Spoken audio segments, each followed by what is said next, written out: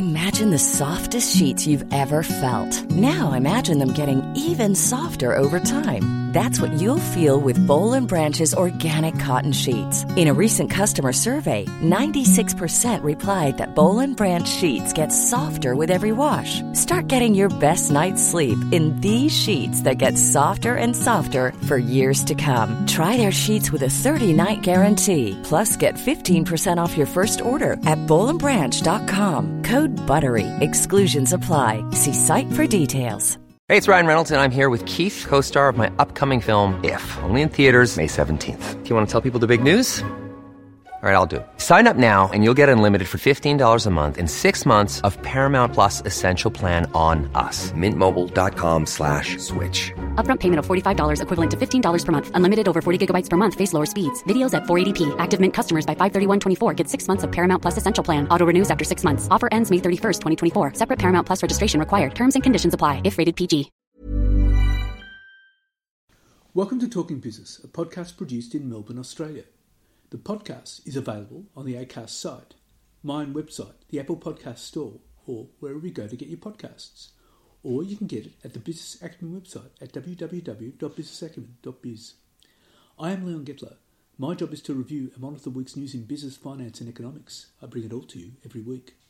This is episode number 27 in our series for 2022, and today's date is Friday, August the 5th.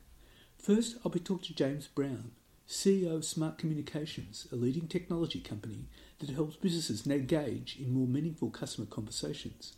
Smart works with top Australian government agencies and highly regulated companies, and James can discuss the current customer experience landscape he's seeing in the country. And I'll be talking to economist Nicholas Gruen. But now, let's talk to James Brown. Now, James, tell me, what work is Smart Communications helping business engage in meaningful customer conversations? And what kind of work is it doing with the Australian government agencies and companies? We essentially work with, major regulated companies here in Australia and around the world and government agencies to really transform the customer experience and citizen experience. Fundamentally, what we do is create conversational communications. So we sit at that intersection with great customer experience. And I guess we believe that the communications that government agencies or regulated businesses have with their customers are conversations. And if they're really great conversations, that drives much better engagement, much better loyalty, much better citizen satisfaction. So it's things like that that we're fundamentally involved in. So we'll work with everything from superannuation providers through to insurance companies, government agencies and banks. So it's a range of different sectors, but they're all heavily regulated, and I think that's one of the key things that links our experience together. So how do you actually do it? I mean, what's the technology that you use? So we're a full multi-tenant SaaS platform, and what we do is, and we think about this as the conversation cloud. So essentially, that provides components which collect and enrich sources of data within those organizations. So we can transform what were static forms-based PDF processes for data collection, transform those into adaptive interviews. So we do that by connecting to sources of systems of record and then augmenting the data by asking the right questions of the citizen or consumer. We've got a very powerful customer communications platform, CCM platform, which is a multi-tenant SaaS platform, which creates really highly personalized conversational two-way communications at amazing scale. So, for example, we're working with an Australian insurer, and we provide about 400 million communications for them every year. Within our platform, we can manage collaboration. So if we need to negotiate a document, we can do that. That often happens with investment banking use cases. Finally, we have a coordinate capability. That brings everything together and allows our customers to coordinate that customer experience and trigger certain interactions when they're needed. So I would imagine it would have a lot of AI. Would that be right? Yeah, we do use quite a bit of AI, and we plug into third-party AI providers. Quite a lot of what we do AI natively is things like sentiment analysis to make sure that when we are creating, or our customers are creating communications, they're creating communications that are appropriate for context of that communication. So AI assists users to do that effectively. And also, we use things like readability scoring to help make sure that those communications are not only appropriate, but they're easily understood by customers. A lot of our customers will use AI around the analytics with all the data that we create, things like the right next action that they may want to use for those customers. What's the customer exchange landscape like in Australia compared to overseas? I think we're seeing similar trends globally. So this idea that what our customers are trying to do is this has been accelerated through the COVID period, is really create very deep and meaningful customer experiences. So this idea that we are changing, the world is changing what were, particularly in regulated industries, often very standardized one-way communications into genuinely two-way interactions, I think is something we're seeing globally. I think one of the trends here that we're very aware of, and you are as well, obviously, is that many citizens and consumers don't compare their banking or government agency experience with another bank or another government agency. They compare it with Amazon or whatever the best digital experience they're getting with their, across the spectrum of engagement that they have. I'd say in Australia, we've seen over the last few years very rapid adoption of cloud technology in these sectors. We as a business have invested in IRAP certification so that we can make sure that we allow government agencies to host our technology in the cloud as well. So that move to cloud has been pretty rapid here. And I think, again, the whole move to really great customer experience and citizen experience is something we're seeing happening very quickly in this market. Well, are there particular sectors that would be more engaged in customer exchange? I would imagine banks would have quite a keen interest in it. Absolutely. I mean, we work with the 9 largest banks in Australia, 3 of the 4 top insurers, about 50 government agencies. So where we work really effectively is that intersection of really deep customer and citizen engagement and regulatory complexity. So we manage to create great customer experiences for complex, highly regulated environments. And one of the things I think we see in these industries, banks and insurance in particular, is that the legacy landscape in those businesses is often very complex. So we've replaced, I think it was an Australian bank, 26 legacy communication systems. They're all legacy point solutions. And that sort of complexity introduces a lot of risk because, if you're in a regulated environment, you really want one place where you go to control the language around key regulated documents. If you have 26 point solutions, that is complex and a problem. So I think one of the trends we're seeing here in Australia is really trying to look at this as an enterprise-wide capability to get rid of that complexity and get rid of that compliance risk and really focus on an enterprise platform that can manage a lot of those challenges really simply within one platform. Now, why did Smart Communications target IntelliDocs, and what will IntelliDocs do for Smart Communications and vice versa? Yeah, so we acquired that business in mid-2019, Canberra-based business, really very innovative technology. And again, I referred earlier on to the Conversation Cloud, which is this collect, communicate, collaborate, coordinate capability. IntelliDocs, we've now rebranded it Smart IQ, provides that collect capability. So what that platform allows us to do is to create these adaptive, intelligent interviews. So we're replacing static forms-based processes with these adaptive interviews. So fundamentally what we're doing here is, the philosophy is, you as a business or a government agency should never ask a consumer or citizen a question that you should know the answer to. So if I interact with you, maybe you're making a claim, I should be able to create an adaptive interview which fills in the blanks for me. But I already know that Leon has had an accident. I already know that you're a policyholder. I know your cover because I've connected this interview to the data I hold. But what I might be asking you to do is to fill in the detail of the accident. Maybe send some photographs. Maybe I geolocate where you are as you submit this claim with your mobile phone. So what Smart IQ or IntelliDocs originally allows us to do is have those rich, experiential interviews that allow an organization to collect and enrich the data that they have and then create highly personalized communications. So in that example where you might be initiating a claim through the Intellidox SmartIQ platform, what we could then create is a first notice of loss communication, which pulls all of that information, plus information we know about you, to create a personalised communication. So what's the next stage of customer conversations? So for us, I think it really is about that continuing transformation of what were static one-way communications into genuinely two-way conversations. And I think the richer and more detailed they get, the better.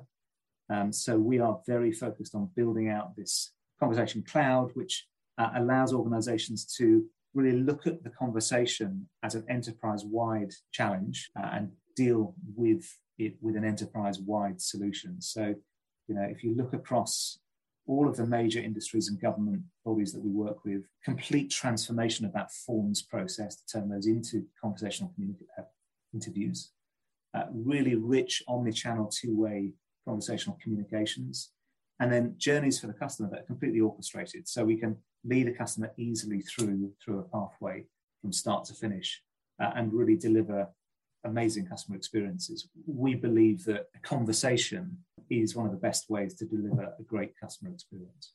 So, what will that mean for various industries that will, they'll become much more engaged? I think so. Yeah. I think that, again, if you look at all of these regulated industries, they need to be operating from a customer engagement, customer experience point of view at the same level as the very best digital brands that are out there. So their competition is not the next bank or the next insurer. Their competition is Amazon, Domino's, Deliveroo, whatever it is that provides a great customer experience. That's the benchmark now that we think our customers are shooting for. So, whilst clearly they have a very different offering, consumers and citizens expect that standard of, really intelligent digital customer engagement. Final question. I would imagine that would do a lot for the areas of trust, which would be particularly important for banks, financial services, and government agencies. I think trust is the key word. What we're trying to do, and if I think about the brands that I trust, they're ones that know me and they demonstrate that they know me through the interactions that I have with them, and they consistently get it right. So I think it really is very important that in these very regulated sectors that we don't damage trust by asking questions that we should know the answer to, or frustrating customers with call center waits that aren't necessary. I think that, again, in a regulated industry, creating trust through really knowing the consumer and having very specific personalized conversations with that consumer or citizen is fundamental. So I think that word is the right one, Leon. Well, James, thank you very much for your time. Appreciate it very much. Thank you. It's been a real pleasure. And now let's talk to economist Nicholas Gurrion. Well, Nicholas, you recently circulated a newsletter with an article in it called "The Sex Scandal That Sent Income Inequality Soaring."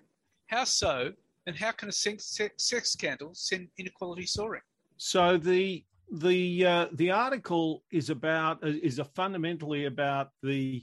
It sounds a bit esoteric, but it's about the US Congress Ways and Means Committee. And in 1975, the chairman of that committee managed to get himself involved in a sex scandal and departed the scene. Now, the significance of this is that from about 1970-71 through to 1975, these committees of the Congress were held in secret. So the final votes were held publicly, but these committee votes and the committee negotiations and so on were held in secret. And this turns out to have been one of the fundamental ways in which America's democracy established this tradition, a little different to our own, of the two parties making bipartisan deals to put through legislation. In 1969, the Senate, there was a big tax reform bill as part of Richard Nixon's administration, and the Senate passed 75 different amendments to make, well, essentially to establish loopholes for the wealthy. And the Ways and Means Committee blocked them, and they blocked them in secret. Once you open up these committee meetings, the lobbyists move in and they run campaigns against any of the members of Congress who are trying to make good deals, because they can always run a misinformation campaign about how they're really selling out their constituencies. And this is one of the ways in which, for instance, the NRA works. So if anybody breaks ranks with the NRA and says something as mild as there should be background checks, the NRA run campaigns against those individual Congress people and get them chucked out. So it's a very powerful, it turns out that transparency is transparency to everyone, and it's transparency to the most powerful. And of course, the people at home, they like the transparency, but they don't pay enough attention for this to really make a difference to them. So to what extent is this a problem in Australia? So what it points to is that I think that there is something really worth pondering, which is that the greatest damage that English-speaking democracies anyway have done themselves have been to do things that the parliamentarians themselves knew were the wrong thing to do. And Australia led the world in this, which was in 2013, we abolished carbon pricing. Now, almost all the parliamentarians that voted for the abolition of carbon pricing knew that it was a dumb thing to do, but it made sense from a party political point of view. So if something was possible, which in turns out I've now learned was possible in the Italian parliament, which is that after you have a public vote, a certain number of people can also call for a confirmatory private vote, then that, I think it's very unlikely that Tony Abbott would have been able to get that through. So I don't think we need, well, that's transparency about how people vote. There's no lack of transparency about the proceedings. So it's just interesting to think that all these things are, that there might be little hacks we can make, little changes we can make that could have a big difference. So all of this obviously affected Australia's capacity to deal with climate change. Exactly. Well, it basically led to nearly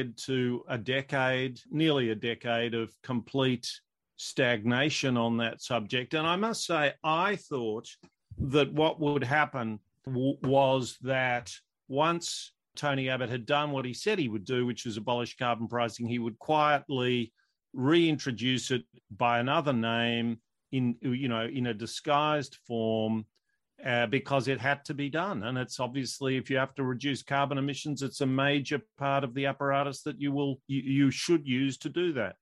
Unfortunately, these guys believed their own propaganda and were also in league with the fossil fuel interests. But it was a very unfortunate episode in our history, and we went absolutely nowhere and completely screwed up our electricity grid. And how much of this would have contributed to Brexit? So again, Brexit is something which the vast majority of parliamentarians in England, in Britain, thought was a terrible idea.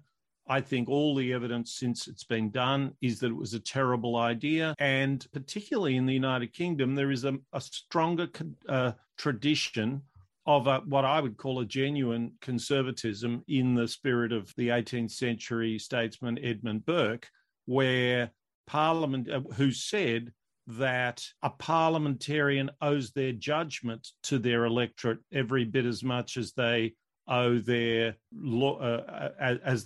obedience, as it were.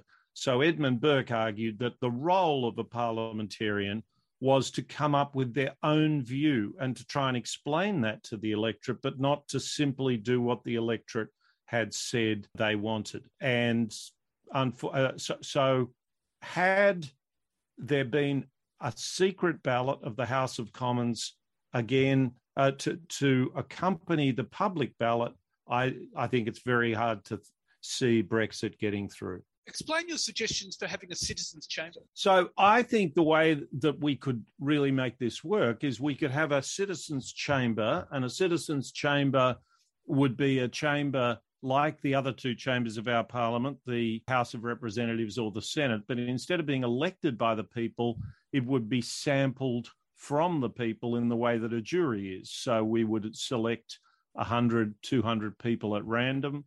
And then if there was an appreciable majority of those people voting in a way that was different to either of the chambers, they could impose a secret ballot on them. And in that case, we would know that if that measure passed, it was something which the parliamentarians thought both publicly and privately was a good idea. And so that could actually, you're saying potentially, that could have actually stopped the move to end the carbon price. I think so. I think most people, when they learned of how threadbare Tony Abbott's policy was to press on without a carbon price, they would have said, hang on, this doesn't make any sense. They would have noticed that, the amount that the budget is short every year now because we abolished carbon pricing is about $11 billion.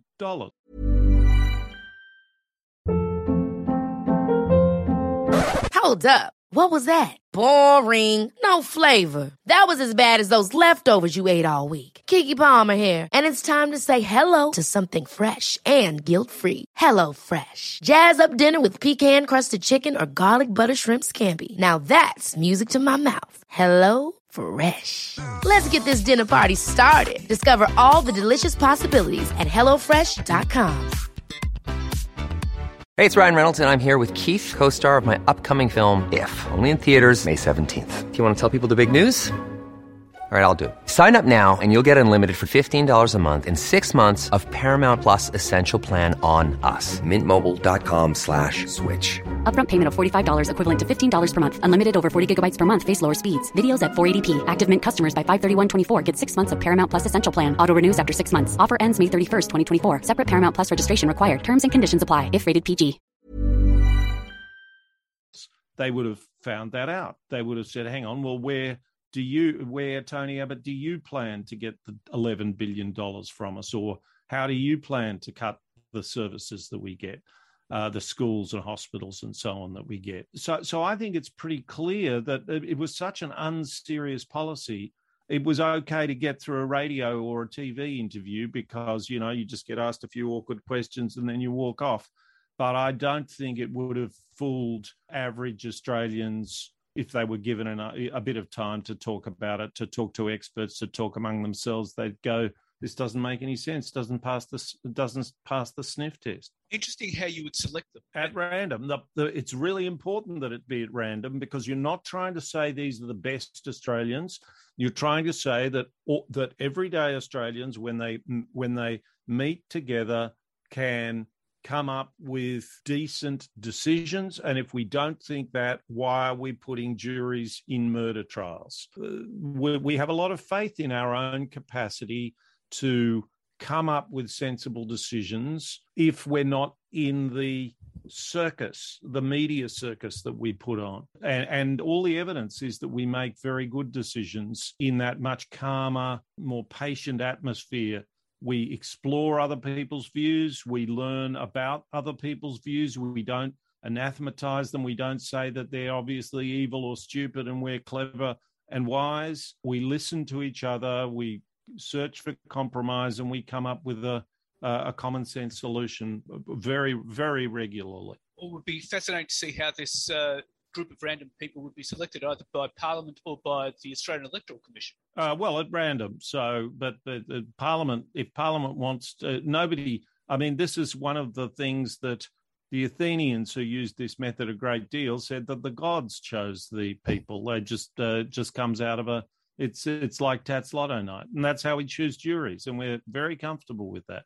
And any other method people will bring their own biases and they'll, I don't have any animus towards the people who vote for Pauline Hanson. I don't think she's certainly not my favourite politician, but those are people with a relatively with a fair bit less education than your average people, and that's and I want them to feel as included as anyone else. And I think a lot of those people, they kind of want an even break, and they should be listened to and talked with, and they'll, and compromised with. That's what people do. That's what they're looking for. And our system, our sort of bread and circuses system of politics, denies them of that, and people hate it. And they really voted against it at the last election, I think. Certainly did. And Nicholas Gruen, thank you very much for your time. Thanks, Leon. So what's happening in the news? Well, the Reserve Bank of Australia hiked rates 50 basis points to 1.85%, marking the fourth consecutive rate hike and returning the cash rate to its highest level since April 2016. The market is pricing in a cash rate of 3% by year end, rising to 3.3% by March next year. The Reserve Bank of Australia also forecasts higher inflation and weaker economic growth this financial year and the next, and warned that the current 48 low 3.5% unemployment rate would rise as a result. And the Catholic Archdiocese of Sydney has taken at least $3 million in legal work away from Cause Chambers Westgarth in a swift response to the firm saying it would no longer handle the Church's child abuse cases. Global firm Dentons will now be the Archdiocese's principal legal provider, meaning it will do all its lucrative commercial work as well as advising the Archdiocese on abuse claims. Partners at Cause Chambers Westgarth are dismayed that they were not consulted before the law firm told the Catholic Church it would no longer handle claims of child abuse after being its main legal advisor on the issue for 25 years. For almost 60 years, the Catholic Church delivered millions of dollars in fees to Cause Chambers Westgarth. The top-tier law firm provided legal advice to embattled archdioceses across Australia as they became engulfed in clerical abuse scandals and accusations of cover-ups. It was Cause that helped establish a defence that meant the Catholic Church did not exist as a legal entity because its assets were held inside a trust structure, which insulated against further claims. Last week, Cause abruptly severed ties with the Church at a time when the legal industry is jostling to retain younger staff and attract clients expecting greater corporate responsibility. The firm did not explain the rationale behind its decision, other than to say it would be transitioning away from undertaking personal injury work. It is understood the decision to end a long association with the Church was prompted by the need to protect the firm's reputation. Partners cannot reconcile the decision with the fact that the firm retains British American Tobacco as a long-standing client. And Australian drinkers woke up to more than a hangover on Monday, as accelerating inflation and a quirk in the tax system sent the price of beer surging.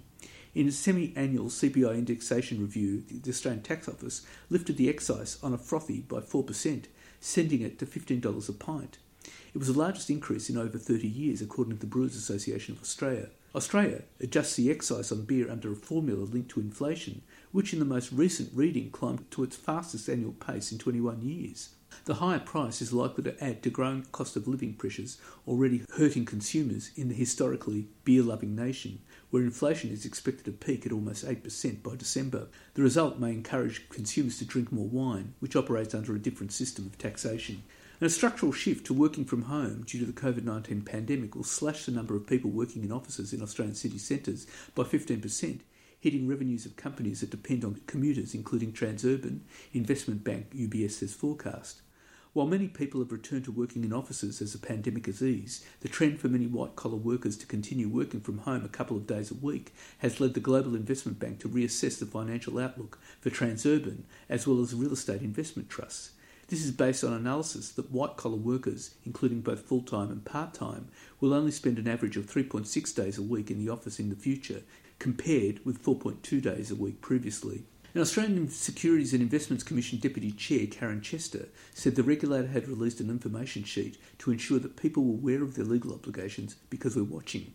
She released this for an AICD conference, which coincided with draft rules from the London-based International Sustainability Standards Board, which was established at the United Nations COP26 conference in Glasgow to develop a comprehensive global baseline for sustainability disclosures. A group of the nation's top professional industry and investment bodies with US $33 trillion in assets under management backed the exposure drafts. The group, which includes the Australian Banking Association, the Australian Council of Superannuation Investors, Chartered Accountants and CPA Australia, said that clear, transparent, comprehensive and comparable disclosure of sustainability-related information was part of a functioning global financial system. To avoid large-scale financial risks from a disorderly transition to net zero emissions and the physical impacts of climate change, there must be clear and comparable disclosure of sustainability-related and, in particular, climate-related information, the group said. And house prices in Australia are dropping at their fastest pace since the global financial crisis, and market conditions are likely to worsen as interest rates continue to rise, according to property analytics firm CoreLogic. The latest data shows that the nation's median property value has dropped by 2% since the beginning of May to $747,182, a figure which includes houses and apartments. The median price in Sydney fell by 2.2% in July, taking its quarterly loss to 4.7%. Despite that, an average house in Sydney still costs around $1.35 million, while an average unit may fetch about $806,000. Melbourne and Hobart also recorded steep falls, with prices in both cities down 1.5% last month, and Canberra prices dropped 1.1%. Prices in Brisbane and regional Australia fell 0.8%, their first monthly decline since August 2020. Over the 3 months to June, dwelling prices in Sydney dropped by 4.7%, Melbourne by 3.2%, Hobart by 1.3% and Canberra by 0.9%. At the other end of the spectrum, Darwin, Adelaide and Perth were the only capitals where prices actually went up in July by between 0.2 and 0.4%. However, it has been a sharp slowdown since May, when the Reserve Bank began to aggressively lift the cash rate from its record low levels. And housing prices in Australia are predicted to drop significantly over the next 18 months, with some areas expected to fall by as much as 15%. Details of the plunging property forecast were explained in the PropTrack Property Market Outlook July 2022 report. Brisbane, Canberra, Hobart and Darwin are expected to experience a drop in house prices, but Sydney and Melbourne are predicted to face the largest falls. PropTrack Director of Economic Research Cameron Cusher believes rising interest rates are discouraging buyers from entering the property market. And the Australian Competition and Consumer Commission has accused big gas companies of exploiting joint marketing arrangements to delay the development of gas and push up prices. The ACCC said some gas companies were gaming the current system to withhold supply and raise prices.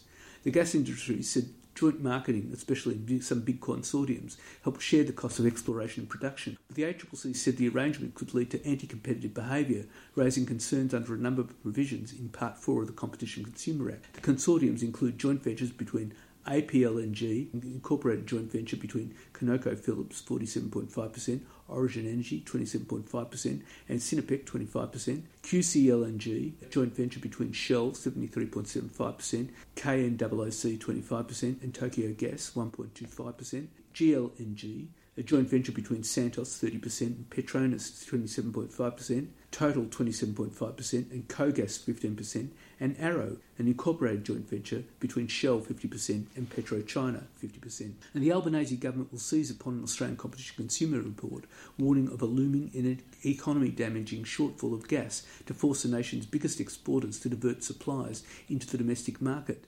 In a scathing report that effectively accuses big gas producers of paying lip service to a gentleman's agreement with the government to ensure sufficient domestic supply, the Australian Competition and Consumer Commission warns against allowing exporters to sell all of their uncontracted gas overseas in 2023.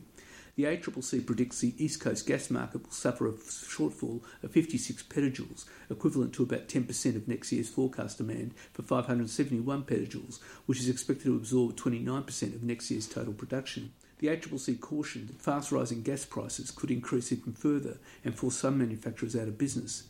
As demand for gas surges across the national energy market because of faltering coal power and insufficient dispatchable renewable energy, Treasurer Jim Chalmers put gas producers on notice that the government is taking the ACCC's concerns seriously, including its criticism about a lack of market competition.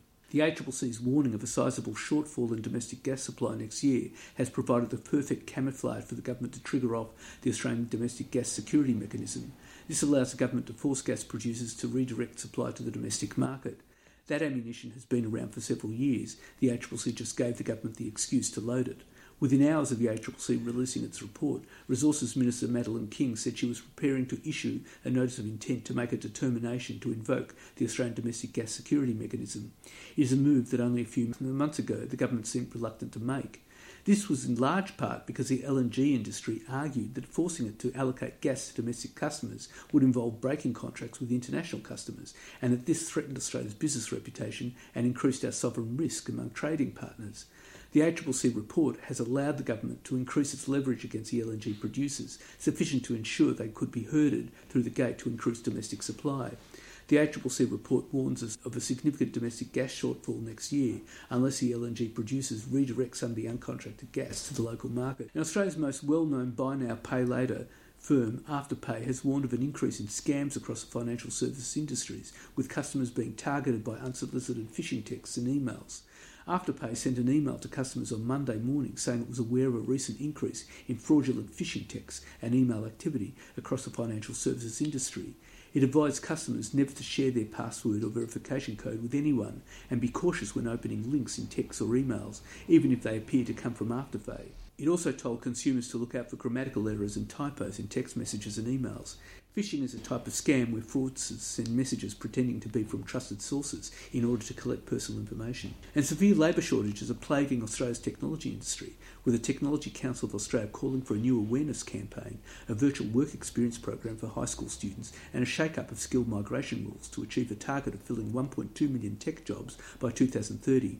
A new report to be launched by Afterpay co-founder Anthony Eisen and Industry and Science Minister Ed Husic at Parliament House on Tuesday reveals significant shortages are being felt across the local sector, particularly for technical and experienced tech roles, with vacancy rates in tech 60% higher than the national average and forecast to grow at triple the rate. The most acute shortages are in technical occupations like software programmers and computer network professionals, but there are also significant gaps in commercial and creative roles like product managers, the report found, with forecasts showing Australia will need to employ an additional 653,000 tech workers to meet its goal of 1.2 million tech jobs by the end of the decade.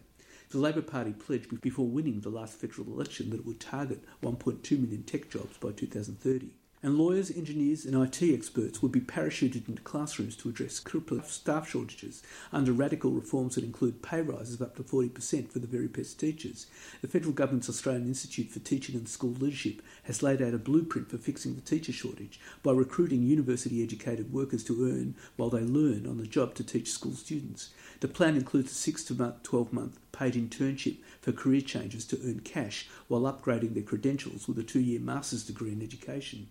The reform recommendations from AITSL, the nation's official agency for education quality, will be the focus of an emergency workforce summit with Federal Education Minister Jason Clare and his state and territory counterparts next week.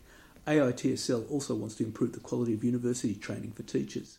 And more than 500,000 streaming subscriptions were cancelled in Australia in the second quarter of this year, with 37% citing the need to save money as the cost of living started to bite. A similar proportion specifically scrapped Netflix. Subscription streamers are starting to consciously move their money around between services, picking and choosing based on contact at a given time, suggest figures from data analytics firm Kantar.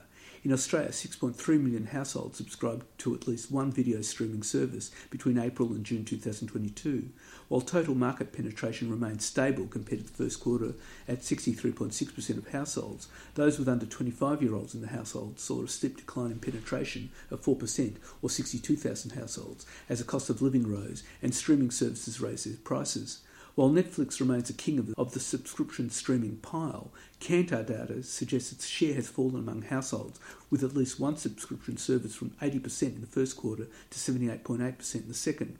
Data shows 666,000 subscriptions were cancelled, with a further 16% planned to cancel the service.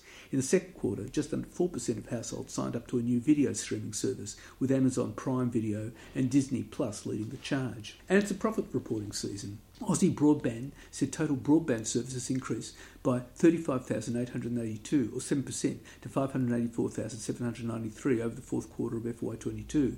This represents a year-on increase of 46%.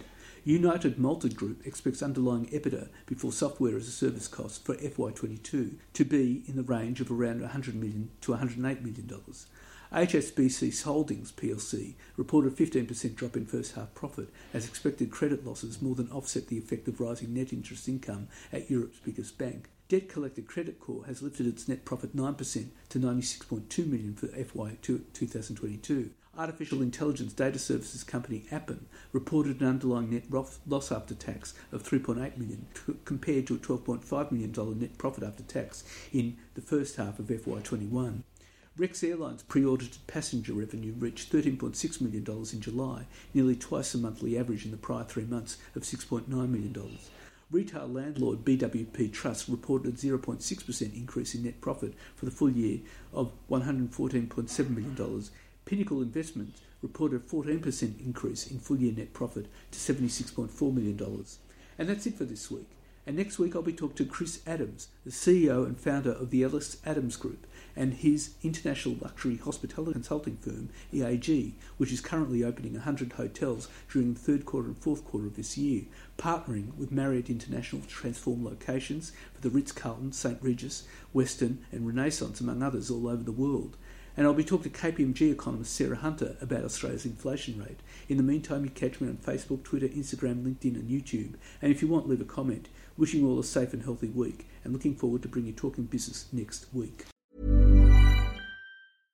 Imagine the softest sheets you've ever felt. Now imagine them getting even softer over time. That's what you'll feel with Boll & Branch's organic cotton sheets. In a recent customer survey, 96% replied that Boll & Branch sheets get softer with every wash. Start getting your best night's sleep in these sheets that get softer and softer for years to come. Try their sheets with a 30-night guarantee. Plus, get 15% off your first order at bollandbranch.com. Code BUTTERY. Exclusions apply. See site for details.